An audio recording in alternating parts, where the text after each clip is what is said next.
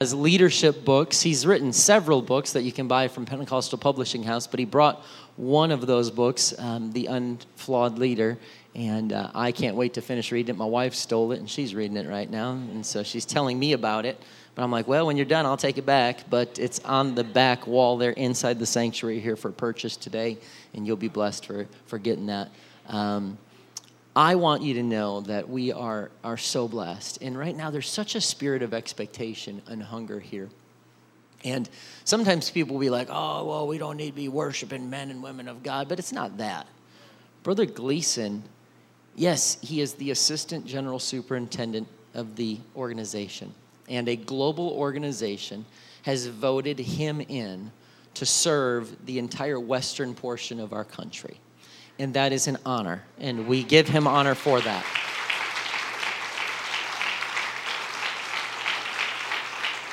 But to me, the expectation that we feel in the atmosphere right now is not because of his title. It's because of his anointing. It's because God's Spirit rests heavily upon him. He has spiritual authority in this area, and he's going to stand in this pulpit with spiritual authority. And so he has a voice in so many lives, not just at a larger church in the Kansas City area, but when he was voted into this position, I've been blessed to be close enough to kind of just see how God has taken him to not just an incredible preacher, incredible conference speaker, incredible pastor, but a voice that has literally changed the entire organization for the better. And so when he comes to this pulpit in just 2 seconds here, he's going to come not just as assistant general superintendent, pastor of the Life Church, but he's going to come as an incredible man of God who has God's divine favor, anointing, and authority. And he's going to speak something to us that's going to lead us into this next season of Refuge Church. Would you welcome and stand to your feet and welcome the man of God, my pastor, Brother Stan Gleason.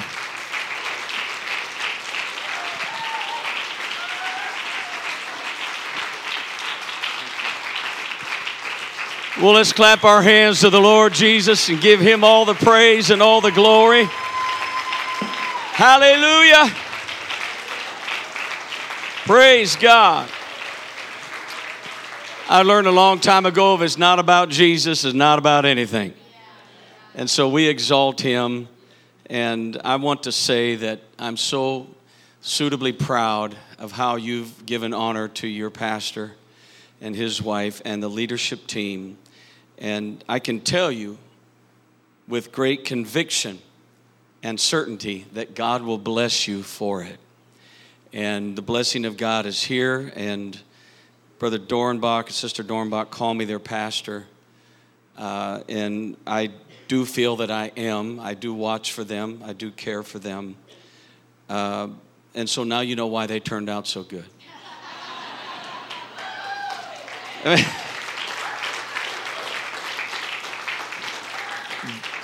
They were good before I ever met them. And I just love to come alongside bright lights that God puts in my path. And Brother and Sister Dornbach are a part of that. And it's an honor to serve them. And Kira and Jude and Titus, we love these children. We thank God for them. And I'm excited about what God is doing here at Refuge and your future. Wow. Wow. Your future is so certain, and it has already been declared, and it's already been ordered of the Lord.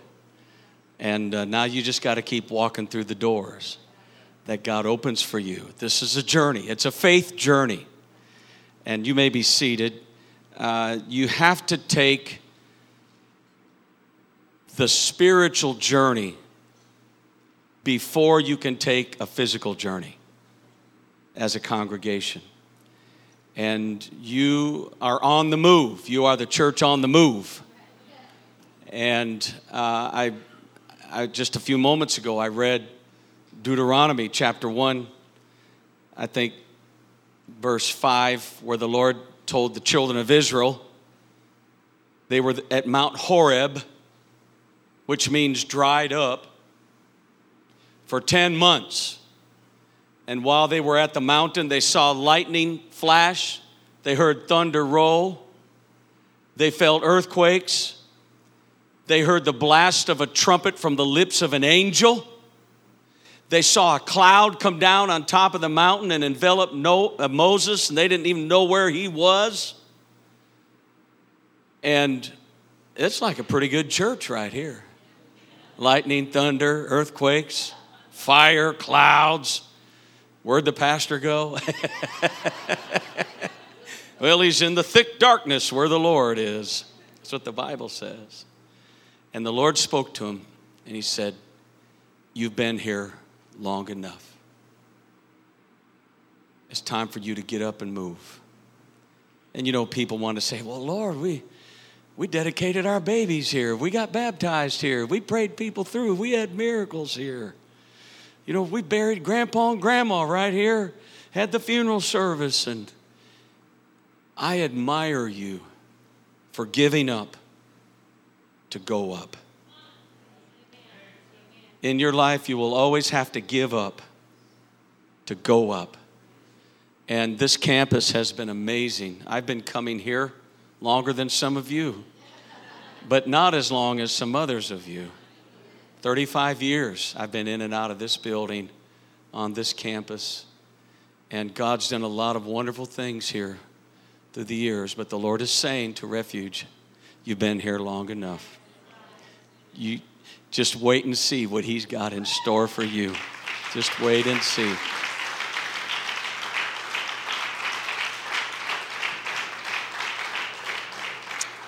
Amen. So you're taking the spiritual journey, and the physical journey will materialize. But you have to travel inwardly before you can travel outwardly. This is what's happening in this congregation. It's what happened at the Life Church years ago. We had to take a journey inside and committing and trusting and following and obeying and giving up to go up. And the sure hand of the Lord is with you. And don't worry about your pastor. I'll keep him straight. Believe me, that is a part-time job. It's not full-time. It's only part-time. And I want to tell you that the Missouri District loves Brother and Sister Dornbach. They are celebrated and respected greatly in Missouri District United Pentecostal Church. And so we thank God for their leadership and how He leads North American missions and church planning, and what a great vision God has given him. So it's a great honor to be invited. And just remain seated. Lightning won't strike if you're seated while I read the scriptures. Okay? 1 Peter 2:9, because you've been standing for a long time, so just remain seated. Listen to 1 Peter 2:9. You, point your finger at somebody, say you. You are a chosen generation, a royal priesthood. We're sitting among royalty. I told Pastor this morning at the Life Church, I was in the narthex and I was welcoming people, and there was a lot of people there I didn't know, which happens just about every Sunday. And I walked up to this lady and I introduced myself, told her my name, and I told her with, great humility, I'm the bishop of the church.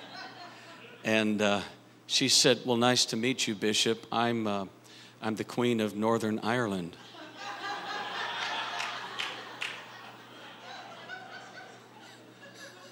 I hope she's not watching.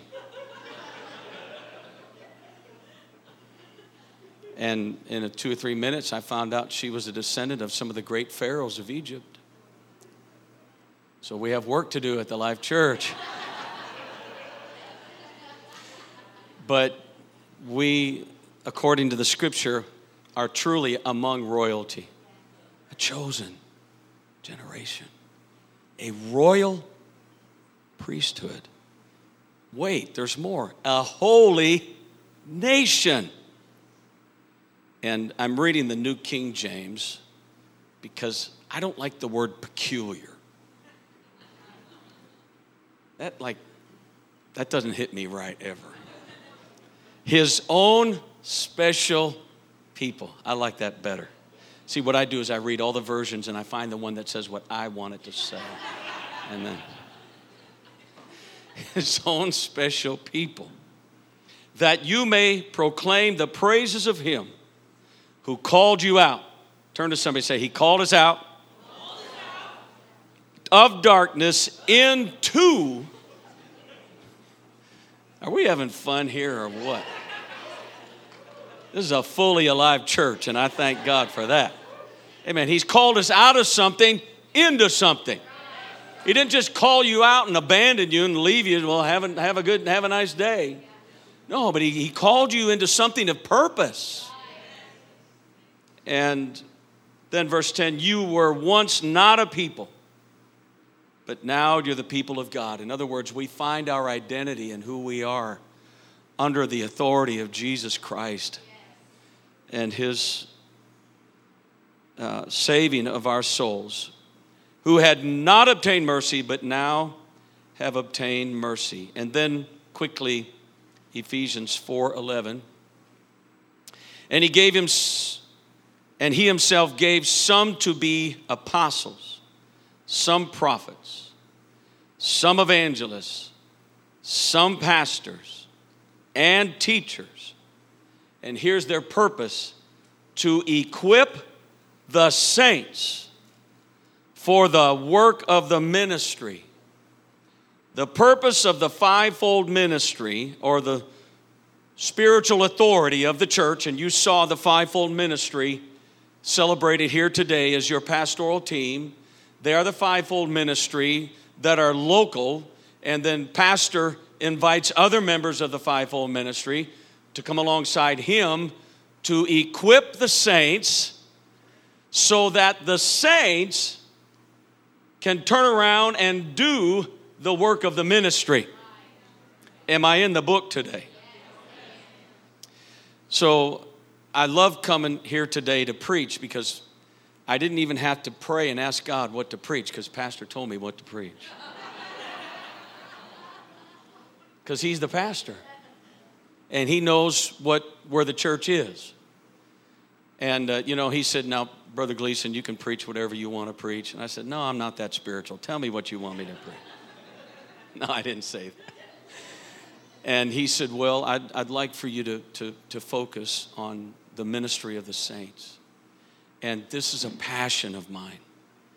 And the best preaching is where the preacher's living. And this is where I'm living right now. And so I want to, in the next few minutes, I want to bring a message to you. And I'm going to say with all humility that God is going to walk into somebody's life in the next few moments, and he's going to give you a revelation not only of who you are in Christ, but what he has empowered you and equipped you to do. And I'm going to say that some of you, maybe not all, but some of you are living beneath your power.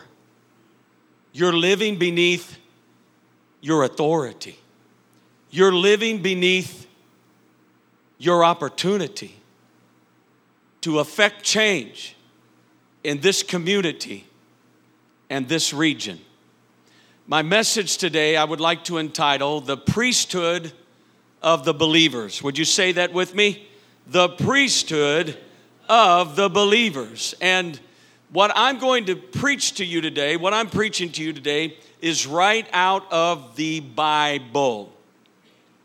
However, it's going to sound strange to some today, even though maybe you've been in the church 10 years, 15 years, 20 years. I've been in the church my whole life.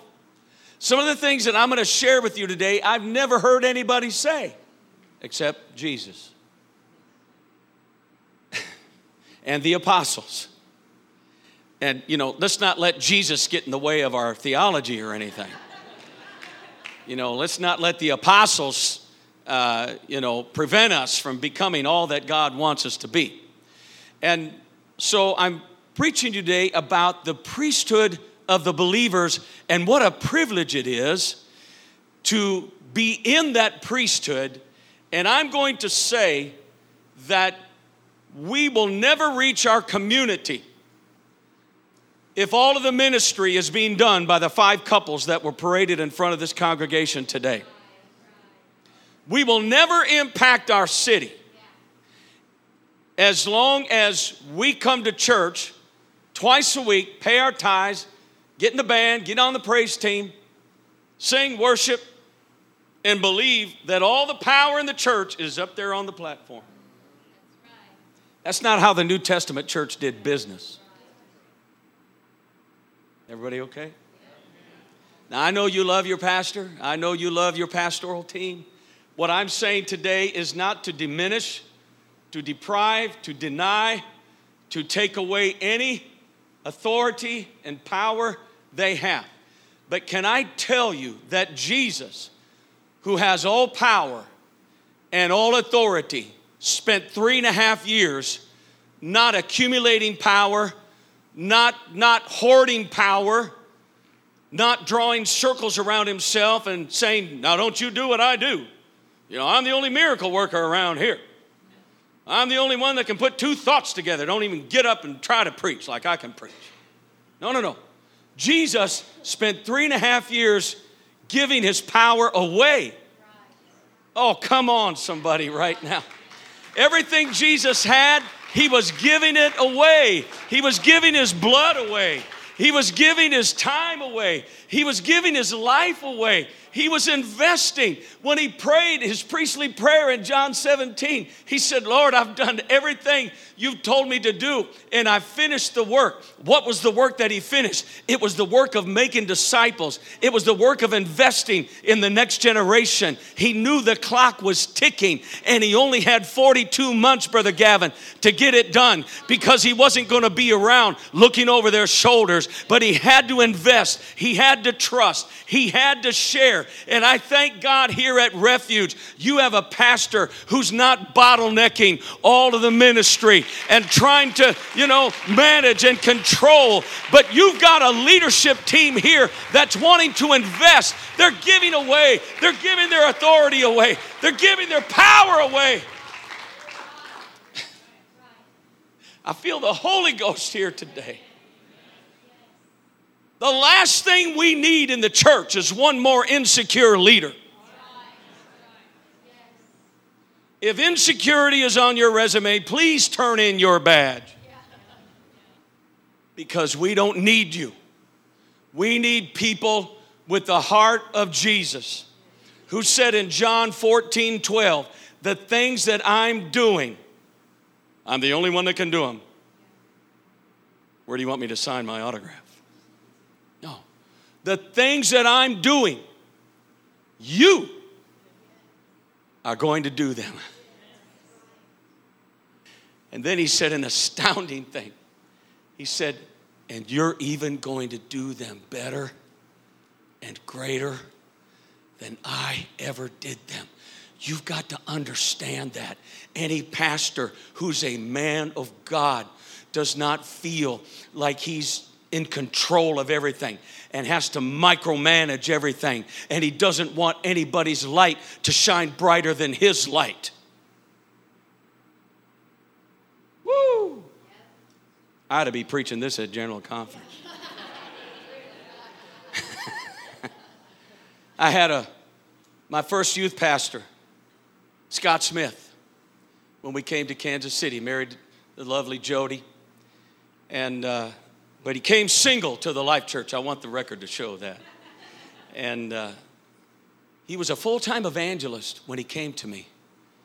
Ginger, you were there, and he was an outstanding young man, and I admired him so much, and I got such a high recommendation from the other assistant general superintendent now, Brother Darrell Johns.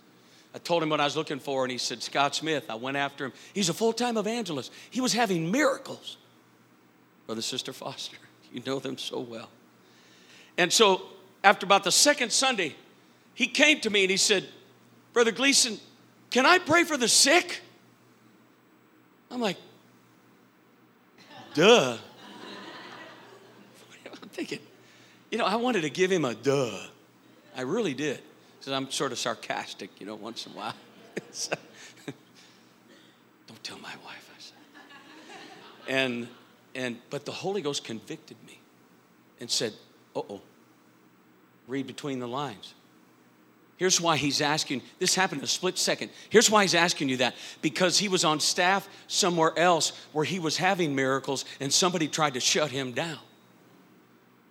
Because his star was shining too bright. How are we going to reach the world if we're worried about jockeying for position? If we're worried about the score? Who's got more miracles? Who's baptized more people? Who's taught more Bible studies? Listen, the last thing we need at Refuge Church is somebody worried about somebody else's star is shining too bright. We need your star to shine. We need your star to shine. We need you to get up and start being the saint of God and the priesthood that God has called you to be. And I looked at that young man and I had discernment. The Lord helped me. I said, let me tell you something, Scott Smith. If you pray for 50 people and they come out of wheelchairs and they come out of hospital beds and they come out of hospital room pulling hoses out of their noses and out of all parts of their body, and you raise them up out of the graveyard, and I pray for 50 people and they all end up in the hospital and they all end up in the cemetery, I said, I'm not going to shut you down because we need your miracles. We need you to lay hands on the sick. We need you to go be whatever God has called you to be. That's what we need. We'll never reach the world unless we believe in the saints. Come on, everybody say the saints. And I don't mean New Orleans. They're the ain'ts as far as I'm concerned. The saints. Wow. Did you know that the Bible twice says saints are called? Called. We know apostles are called. We know prophets are called. We know evangelists, pastors, and teachers are called. But they're not the only called people in the church. The platform, not the only place where people are called. Saints are just as called. Called to be saints. I looked at it this morning. Saints or saint is 57 times in the New Testament. That barely beats apostle. Apostle 79. Saints are 57 times. By virtue of prolific mention, saints are important. Don't ever let the devil tell you that you're called to sit in row 4 where Brother Jim is sitting, seat A and B. And that's what you're called to do. And you sit there and don't move until I tell you to jump. And when you get up in the air, I'll tell you how high. That's not a saint. A saint is not a pew sitter. A saint is not a pew warmer. We're never going to reach the world if your idea of Christianity is so traditional that all you're supposed to do is come to church twice a week, pay your tithes, be on the praise team, fold bulletins, drive the church van, clean the toilets, and we need all of that, and we thank God for it. Pastor's done all that. I've done all that. We'll both do it again if we need to. We thank God for those hands-on ministries that we have, but you're called to something higher. Come on, you're called to something greater. You're called to something more. Don't leave that alone. We need you to do that. And don't be so holy that you won't stoop to do that. But we need you to go and teach Bible studies. We need you to act like a priest. We need you to be that's what a priest is. A priest is a bridge between God and somebody that needs God. That's what we're called to be. You know, they fly me all over the country and the world to preach and to teach and be at conferences and things. But I'm going to tell you, my greatest sermons have never been preached behind a pulpit or at a conference or a camp meeting.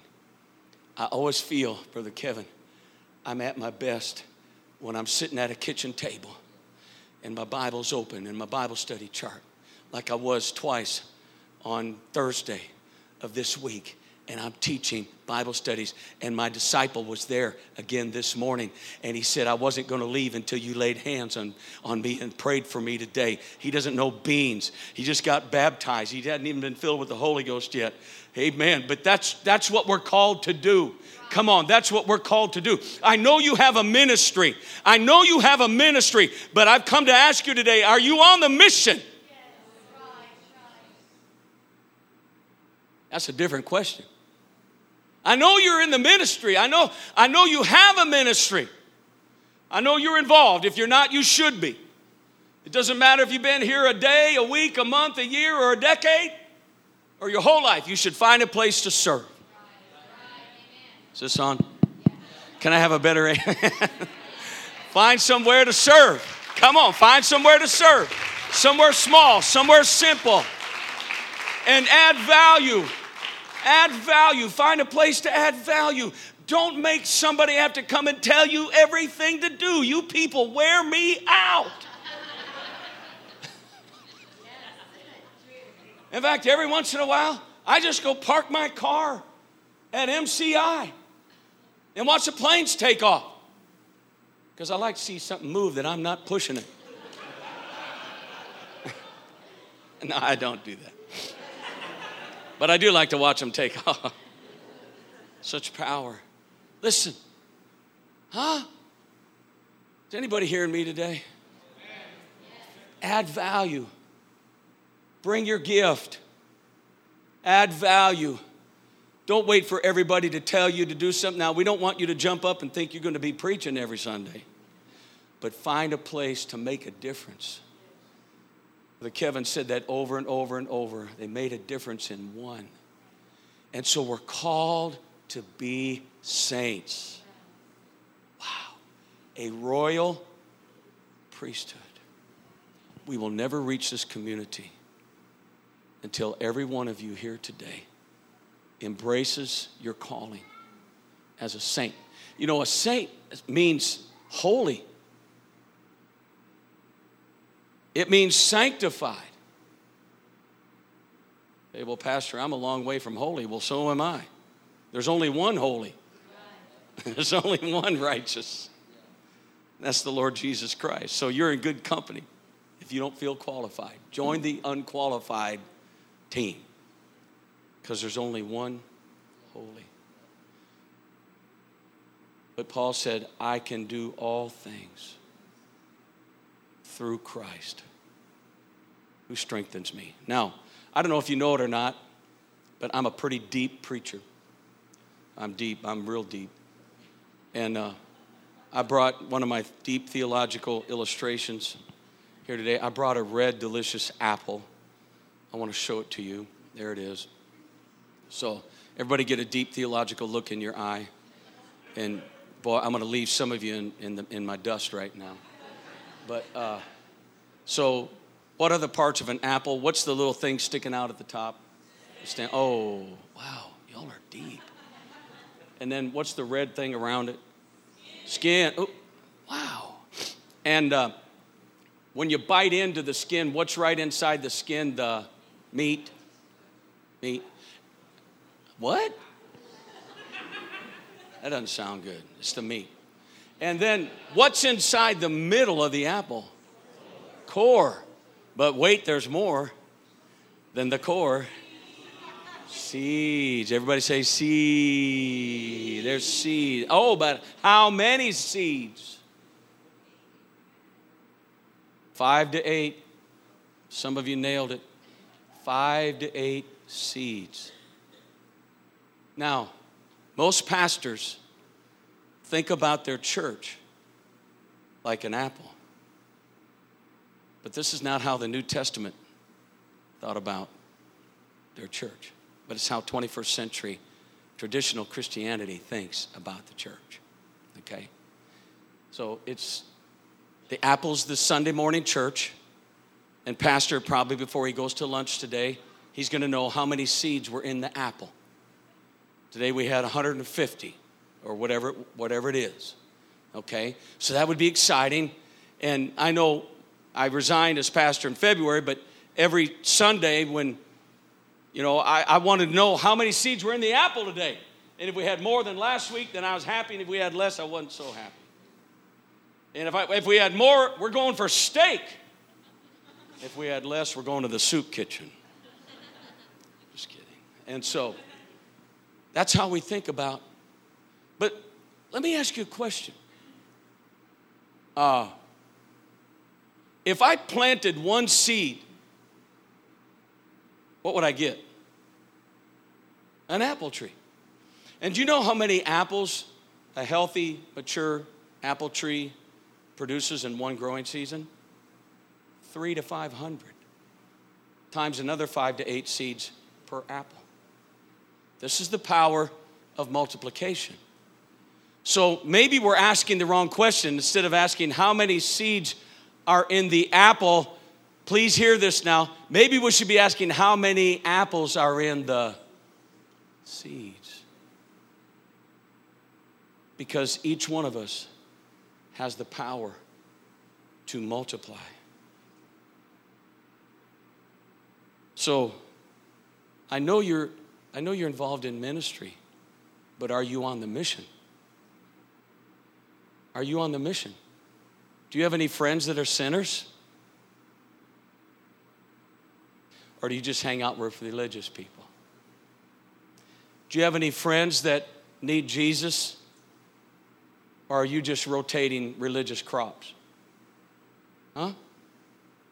You see, the power of multiplication was in the first century church. I want you to put Acts 6:7 up there. Acts 6:7 says, the word of God increased. The number of disciples multiplied greatly in Jerusalem. And a great many of the priests were obedient to the faith. Now, that's not a random scripture. Let me tell you what happened that released this dynamic. The first 6 verses of Acts chapter 6 were a watershed moment for the early church. The apostles had to make a decision. Are we going to do all the ministry, or are we going to share the ministry? Are we going to do all the preaching, or are we going to empower everybody in the church to preach? Come on, I'm looking at a church full of preachers. You may not have a license in your pocket stamped by the United Pentecostal Church, but the Bible says in Acts chapter 8 verse 4, and they that were scattered abroad went everywhere preaching the word. And I want you to know that the apostles stayed in Jerusalem. So it's not talking about the apostles, it's talking about the saints. The saints were going everywhere preaching the word. Listen, you don't have to have one of these to preach. Everybody in the count of 3, tell me what this is. 1, 2, 3. A pulpit. Is a pulpit apostolic? Do you have to have a pulpit for people to get saved? But you think that all the preaching has to happen up there. And can I tell you that if that's the only place in Liberty in this region where there's preaching going on, we will never reach the world. But you are a royal priesthood. You are a chosen generation. You are a holy nation. You've been called by God out of darkness. You got a story. You got a witness. You have a testimony. It's time to go preach. That's not apostolic. That wasn't even invented till 1,000 years ago. 1,000 years after Pentecost. And if you'd have walked up to the first century believer and asked them where they went to church, they'd have got like deer in the headlights. What? You know, when people don't understand what you say, you slow down and you speak louder. Where do you go to church? He still doesn't get it. Because the first dedicated Christian worship center wasn't even built till 200 years after Pentecost. They didn't even have a place to go worship. They went in many various homes and gathered in the temple unless they got kicked out. Huh? Am I in the book? Yeah. They didn't have what I guess I would call churchology. You know, where everything spiritual has to happen on this holy campus. What's the address of this church? 1315 Nashua Road. On the count of three, everybody tell me the address of your church. 1, 2, 3. 1315 Nashua Road. Yeah, and if we think everything holy, godly, spiritual has to happen at this address, we are never going to reach our community. Because we're all the seeds in the apple. We're all just coming to the big apple. And I don't mean New York City. Yeah, that's not how the early church did business. They didn't have a building to go to. How would you kids like that? Where would we hang out at the youth group? Well, we're going to go down the street corner, Brother Chad, and we're just going to teach Bible studies and see if some friends will show up, and we're taking the church outside the building. They didn't have churchology like we got it. Do you have that diagram with all the arrows pointing in at a sort of a stick looking? Yeah. That's the 21st century model of the church right there. Go to church, come to church. You know, I can't tell you the last time I invited somebody to church. I don't invite people to church. That's not the direction of the Great Commission. I've taught Bible studies for up to 10 months and never told them where our church was. I never invited them to church one time. But this particular Bible study, after 10 months, once a week for 2 or 3 hours a week, just investing, sharing my life, they don't even know how awesome I am. They don't know I preach camp meetings and I just preach the General Conference of the United Kingdom in Wales. He has no idea how amazing I am. You guys know me well enough to know it's just having fun. I was teaching Bible studies 10 months. Finally goes, Pastor, where's your church? I told him. He goes, oh, I know right where that is. He said, me and my 2 kids were coming Sunday to be baptized. I didn't invite him. I did what Jesus told me to do. He said, you go. He didn't say, y'all come to church. He said, the church go to y'all. Huh? I'm not saying don't invite people to church. But go be the church. Show my other diagram. This is really what should be going on. See, I guarantee you, 95% of all ministry that happens in 21st century churches, it doesn't matter the denomination, happens on a campus.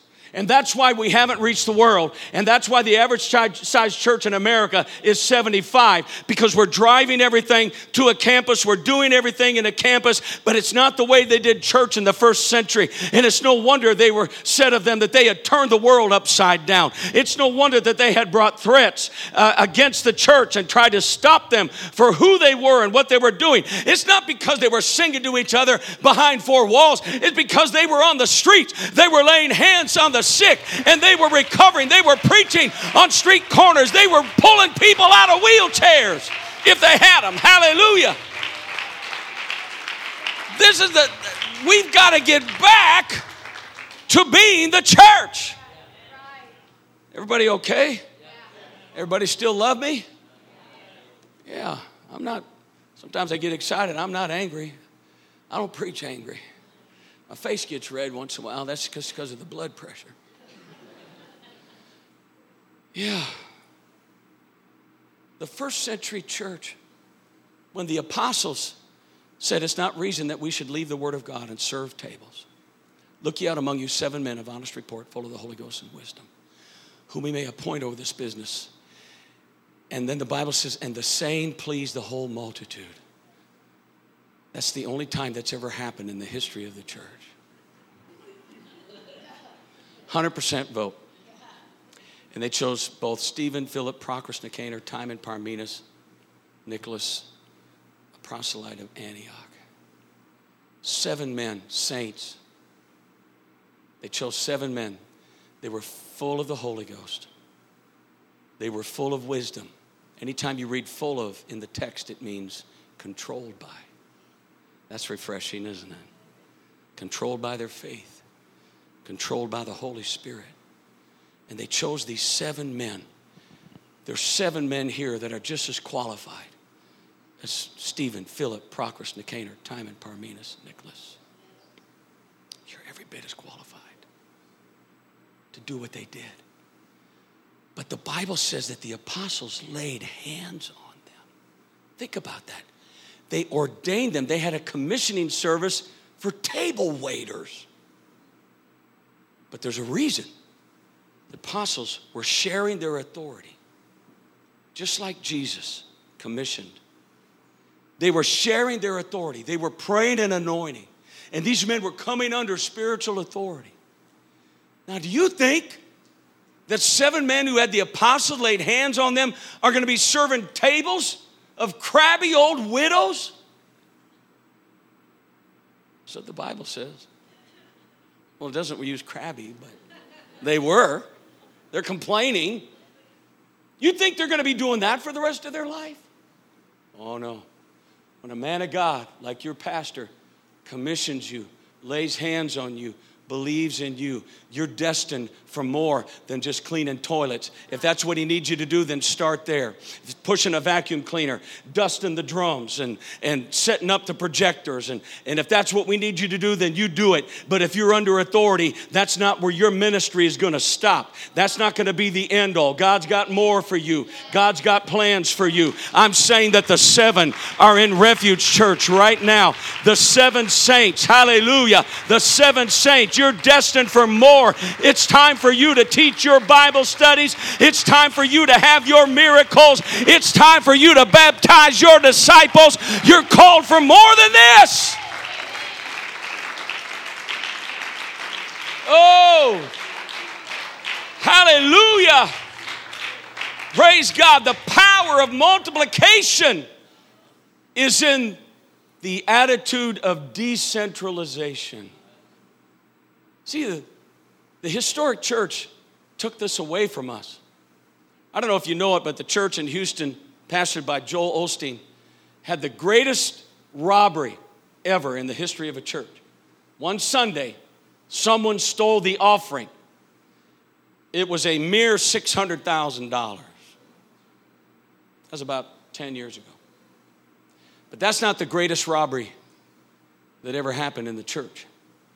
The greatest robbery was when church leadership took all the ministry from the saints. Here, you're not holy enough. You're just laity. Laity means ignorant, stupid. That's what it means. I'm 65 now, 66 now, Brother Neil, and I'm going to say something. I'm old enough. I've earned the right. I don't talk down to saints. I have a very high view. Our church is on View High, but I have a very high view. I have a very high view of the saints. Ever since I was a little boy, I love the saints. They were my heroes. I respect them. Some of the saints that I grew up around are just like some of you. I can see it in you. I know who you are. I don't even know your name. I know who you are. I've seen people like you my whole life that I respect and I honor and I revere and I trust. And my parents are to be celebrated for putting my heroes, Sister Carol, in the church. My heroes were in the church. That's how I grew up. And I still feel that way. I love the saints. I believe in the saints. You almost have to kill me for me to stop believing in you. I will believe in you to my own hurt. Everybody all right? So I love the saints. I believe in the saints. I have a very high view of the saints. And I'm saying today, some of you need to up your game because you're living below what God has called you to do. You say, well, I'm not a called preacher. Well, it's time for you to start preaching.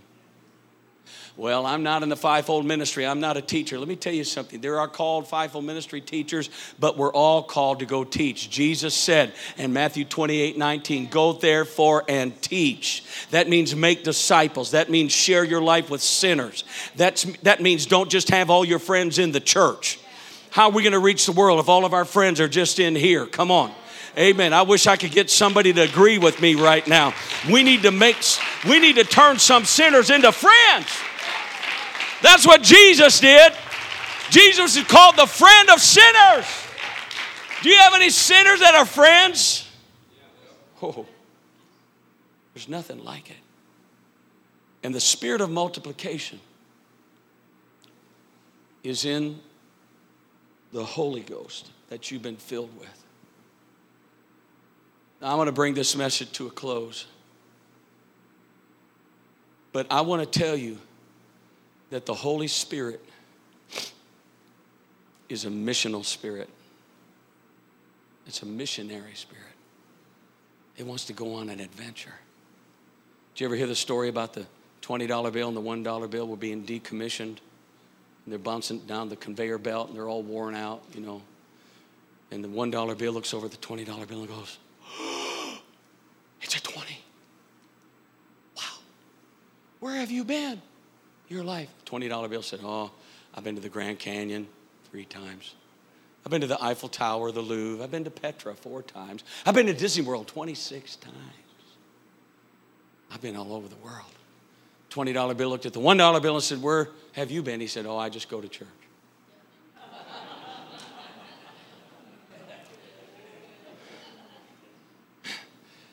And I'm not receiving the offering. I want to ask you a question. Do you have a $20 bill or a $1 bill of the Holy Ghost? All your Holy Ghost gets to do is go to church? What's that about? Well, so I can shout and speak in tongues and lay hands on people. Well, that's great, but do you ever try doing that out there? Your Holy Ghost wants to go on an adventure. That's what it's built for. It's not your goosebump machine. It's not your spiritual Disney World. The Holy Ghost in you has the power to teach. It has the power to lay hands on the sick and they shall recover. That's not for the fivefold ministry only. That's for the saints. Jesus said in Mark 16, these signs shall follow them that believe in my name. He's not just talking about the preachers on the platform. He's talking about the power that's in the pew. And I'm telling you that there is power in these pews here today. I know we've got chairs, but God has called you to go lay hands on the sick. What would happen if you would come in here walking with your miracle? Last week I met her. She was in a wheelchair. Look, she's walking. She'd come to be baptized today. It's time for you to have a miracle to set your neighborhood on fire.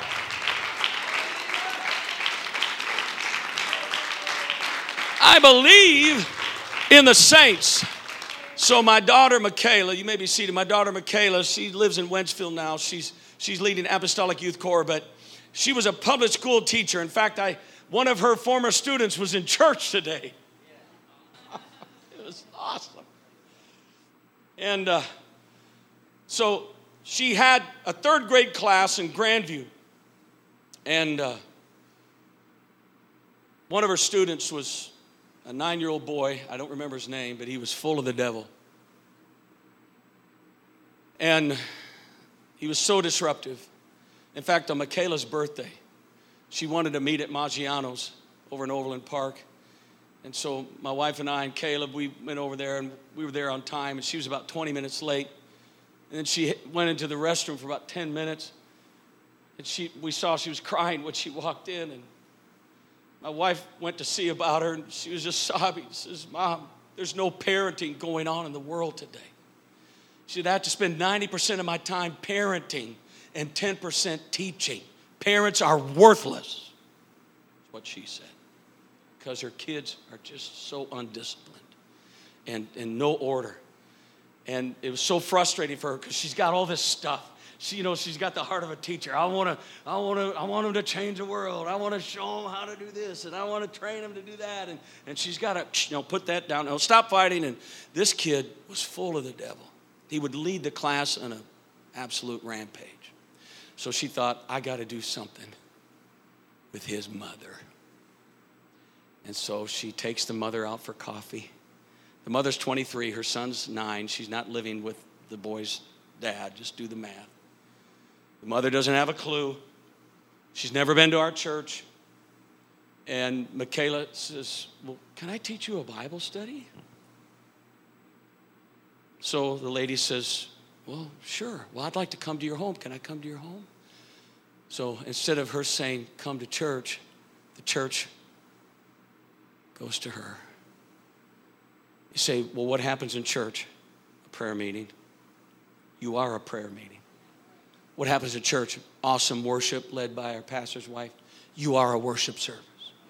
What happens at church? A message. You are a message. You are a sermon. Paul said we're living epistles read of all men. What happens in church? Conviction.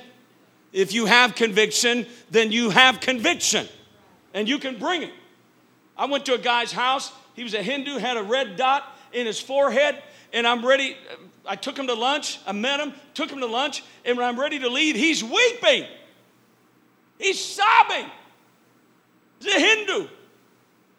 I said, what's wrong with you? He said, Pastor, if you pray that God will bless my business, I will pay off your whole church. All of a sudden, I started crying. I thought, man, I got people there that they're saved, sanctified. They haven't given a lousy dollar to the building program. Here's a Hindu that's wanting to pay off the whole church. And today's, what was happening there, I was bringing the church to his house. I brought the church. You bring it. Come on, give yourself a little more credit. Come on, clap your hands if you're the church. You don't just go to church, you are the church.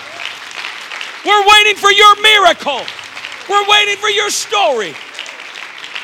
And so, Michaela's teaching this lady a Bible study. I wasn't there. I didn't approve it. I didn't sanction it. You know, I wasn't there watching. Let's see if Michaela has the right doctrine. And let's see if she's, I'm going to look over her shoulder and make sure she's doing everything right. And if she doesn't do anything right, I'm going to zap her.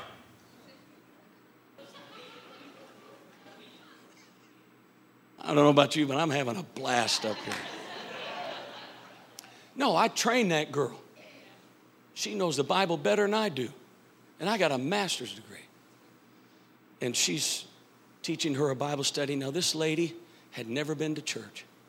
She had never seen anybody speak with tongues. She'd never heard it. She never felt it. After about the third lesson, do you have the picture of did I send it to you? That lady right there. That's her. Her lips started quivering. She started crying. Michaela said, lift up your hands. God is going to fill you with the Holy Ghost right now. And she's being filled with the baptism of the Holy Ghost. Not at church, in her house. Come on, Michaela's nothing special. God wants to do that for you. That's the only way we're going to reach the world. Okay, wait, there's more.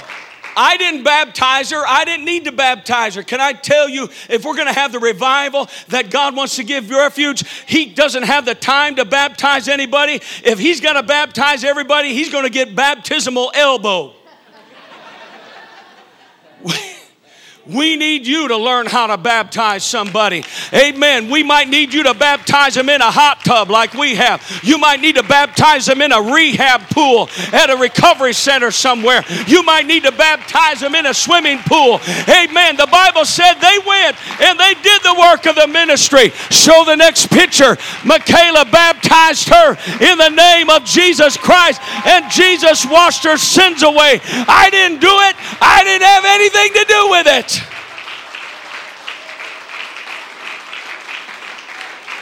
Would you stand with me? I want to inspire some man here today. Some of you will know this man. Many of you do. Do you have the picture of the guy at the waterfalls? This guy's name is George. This media team's awesome. They're on it. This guy's name is George. Everybody say hi, George. He went to see Jesus about 2.5 years ago. COVID took him from us. But not before. Do you have the picture of the immigrant Nigerian or South Sudanese man? Okay. Not before he met Quat. They're both veterans. Quat's from South Sudan. George is from Blue Springs. And thank you for coming. And so they met at the VA downtown. Both veterans of American military. Quat's from South Sudan, but he got his citizenship and served in our army. Now he has a ministry in South Sudan. And it was from another denomination, his ordained minister. So George Clemens makes a friend. George hears one day that Quat's bathroom at his house is in bad repair. So George, he's not a preacher. He doesn't have a license. He's not an apostle, prophet, evangelist, pastor, teacher. He's just a good guy, good blue collar, good man in the church with a heart for people. So one day he says to Quat, can I come over and take a look at your bathroom? Well, he said, that doesn't sound very spiritual. Well, if it's not spiritual enough for you, excuse me, but it's where ministry starts, where the need is. He says, sure. He comes over. He's got a tape measure. He measures it, takes pictures. Comes back in a couple weeks. He's got all the materials loaded in his truck. Tears everything out, floor, everything. Puts it all back in, brand new. It's gorgeous. Quat says, oh, that's beautiful work. What do I owe you? He says, the debt of love. And George gave him a hug. Quat said, what kind of Christian are you? I had to come and see your church. He comes to church. He loved it. We met him. George and Quat and I, we went to lunch. Me, George, and Quat. We went to lunch. Had a great time, had several lunches. One afternoon, Saturday afternoon, Quat and I are at the church. He wanted to come over and talk to me, so we're just talking. I said, Quat, I want to ask you a question. I said, do you cast out devils in South Sudan? He looked at me like I was crazy. He said, of course we cast out devils. Everyone in South Sudan has a devil. I said, well, how do you do it? He said, I said, devil, come out in the name of Jesus. I said, does the devil come out? He said, every time. I said, so you don't say, in the name of the Father, Son, and Holy Ghost, devil, come out. He said, no. I said, why don't you say that? He said, there's no authority in Father, Son, and Holy Ghost. I said, so the authority is in the name of Jesus. Yes, I say in the name of Jesus. The authority is in the name of Jesus. I said, Quat, then why do you not baptize in the only name where there's authority? If it can cast out devils, it can wash away sins. When I said that, he said, oh, Pastor, you're right. Then he started preaching to me. He said, Peter said on the day of Pentecost, repent, be baptized, every one of you, in the name of Jesus Christ, for the remission of sin. You shall receive the gift of the Holy Ghost. He said, I'm coming tomorrow with my wife. We must be baptized in Jesus' name. I did not do that. I did not plant the seeds in that ordained man of God. He was already full of the Holy Ghost. He just needed a revelation of the mighty God in Christ Jesus. George, put George back up there. George did that. Mr. Blue Collar, motorcycle rider, drywaller guy at the Life Church. Quat went back to South Sudan, rebaptized 40 of his licensed ministers, and they rebaptized 20 congregations, over 5,000 people. George the Saint did that. George the Saint did that. I would have never met Quat. I'd have never met him had it not been for George the Saint. So I'm calling Refuge. I'm calling you to your ministry today. You are a chosen generation. You are a royal priesthood. You are a holy nation. Listen, pastor believes in you. You don't need permission to go do everything. Jesus already told you to go lay hands on the sick. He told you to teach His word. Just go do it. You've already been empowered. You've already been equipped. You've already been called. You've already been anointed. We want to know what's going on. We want you to share your stories. We want you to come and tell somebody, and so we can celebrate and rejoice. We don't need any loose cannons out there just going and doing their own thing. We want you to be a part of the body, but let's go be the body of Christ. If anybody has received the word today, I want to invite you forward. We're taking a commitment right now to go be the saints. We're receiving a commitment right now to go be the saints. Come on. Come on, come and stand. There's folks coming right behind you. Come on, let's go be the church. Let's go do the work of the ministry. Come on, students. Come on, let's get started. Let's stop goofing around. Let's stop wasting our lives and wasting our time.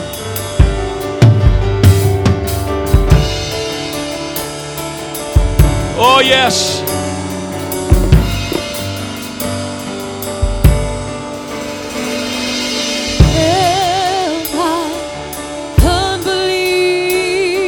What a beautiful sight. It's a beautiful sight. Keep coming. There's folks coming behind you. Fill it up. Fill it up. Keep coming. The whole church is here. Come on, we're going somewhere.